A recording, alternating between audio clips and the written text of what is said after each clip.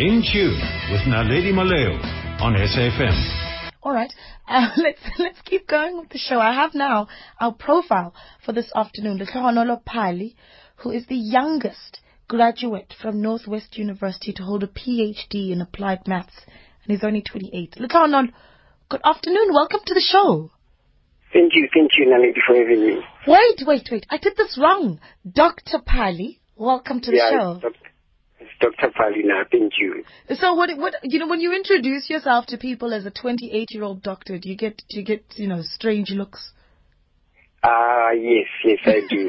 But I'm used to it now, so it doesn't bother me anymore. But I do, yes. Yeah. So what was? Tell me how you did it. The youngest one, 28 years old. You registered with Northwest University. What was the vision, and what was the tips on the focus, right? So how you kept it going?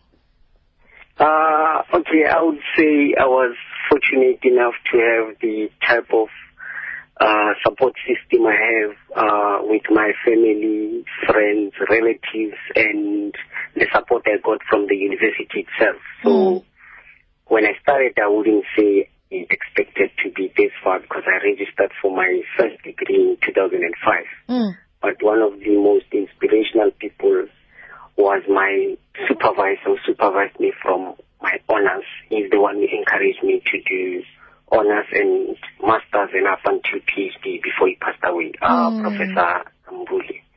So, yeah. Give us his full name. His full name? Professor Kambuli. Who? Professor Matthew Kambuli. Okay. Yeah, the name needs to be clear. People need to know that that man did great work. He motivated and mentored the youngest graduate to hold a PhD in applied maths. And what are you doing now? I'm a lecturer now at the university. At the university? Yeah, Northwest University. Yeah, and you're from Sebokeng. So let's not sit here and think that, no, he probably was able to do this because he comes from a wealthy family. Not at all. Nolo's had it easy. That's not true. Yeah, that's not true. In fact, when I first came to the university at home, because my mother was or is unemployed, and my dad passed away in 2003, so my brothers had to leave everything they were doing, their plans, and try to be or take over the responsibilities at home. And they are the ones who were responsible for taking me to the university together with my uncle and aunt and granddad. So my like I said, my relatives came together after I passed my matric. Yeah. And then they took me to university. But when I got here, first year, I knew that they were only going to be able to pay for my first year's tuition fees. So my aim was to study hard and get a bursary so that I could qualify for a bursary so that I can continue with my studies. Yeah. So luckily enough, I got a bursary in my second year from NEXA, Nuclear Energy Corporation of South Africa. And then I think they sponsored me up until my master's.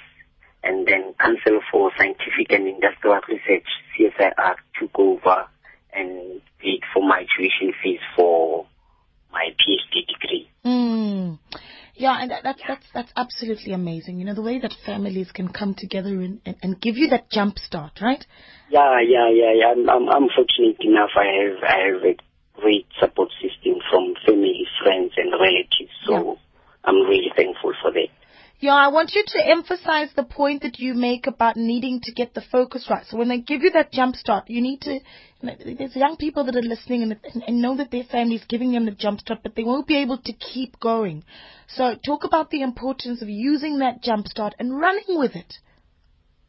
Yeah, I think the problem is we let things like that discourage us instead of motivate us. So I took it as a motivation to continue and work hard because I knew that if my grades dropped or anything, I would have to go back home. So one of the motivations for me to study and get good grades, because even in your postgraduate degrees, you have to have a certain or meet certain requirements for you to be able to I register for a postgraduate degree, and again for bursaries to keep them. Once you have them, there's a certain average you need to keep the bursary. So I think I was motivated by that, and I was motivated too by the background of where I come from. So it was easy for me to study, wake up in the morning and study hard, because I knew that any mistake, if I fall back just a little, I might lose everything I have or I had then. So yeah, I think our youth, we lack patience again, because I studied for 10, 11 years, and if you ask someone to study that long at the university, then you'd be asking for too much. We want things, we want quick. good things now. Things. Yeah. So I think a bit of patience would help too. That's a lot of patience, not a bit. That's a lot of patience. But it paid off. I guess so, yes. You know, when we talk about how much patience it really was, but I think one of the things that that obviously kept you going was that vision of the end, right? So that vision at the end, that graduation ceremony. What does it feel like? I want you to paint that picture, because maybe there's someone listening right now that says, oh, I could do it, but I can't. 10, 11 years of studying, not so sure. But if you have the vision, right? So paint what that vision was for us and what it actually felt like being at that ceremony. It felt quite good. But I'm a really modest person, so I can tell. Yeah, but it felt great. It felt great, and the fact that I got to do it at my age felt great too. But I must say, with the age issue, I've been the youngest at high school, and when I came to the university, I was one of them. And then I still remember there was an article when I first registered for PhD. 2 articles written about me being one of the youngest ever people to register for a PhD. So by then I already knew at the Northwest University that if I finished this, I could be one of the youngest to ever obtain it. So I had already anticipated it, but the feeling was great. I was overwhelmed by the reception I got at the hall, and even after that. So it was a great feeling. It's worth it. Yeah. Dr. Phali, congratulations. Yeah. Paddy. Yes. Oh, Msuthu. Okay. Yeah, I can suit. Okay, got it. Well, Dr. Paddy, congratulations. You've made us all proud, and I think you've inspired an entire generation. I hope that you tone down on the modesty a bit, because what we need is for you to shout it from the rooftops what you've achieved, so that people can see it. You know, it inspires people. Don't be afraid to tell that. The thing about me is this. I feel that my achievements would be worthless if I do not help the people who are going through what I went through, to be able to tell the story I'm telling one day, that he is one of the people who inspired me. So up until I achieve that, I think I'm going to stay and remain modest as I am. So that's my view. That's how I want to, or what I want to do from now. Yeah. As long as you're influencing, Doc. Thanks so much, and congratulations once again. Thank you so much. 28-year-old Lehlohonolo Phali. Let me say 28-year-old Dr.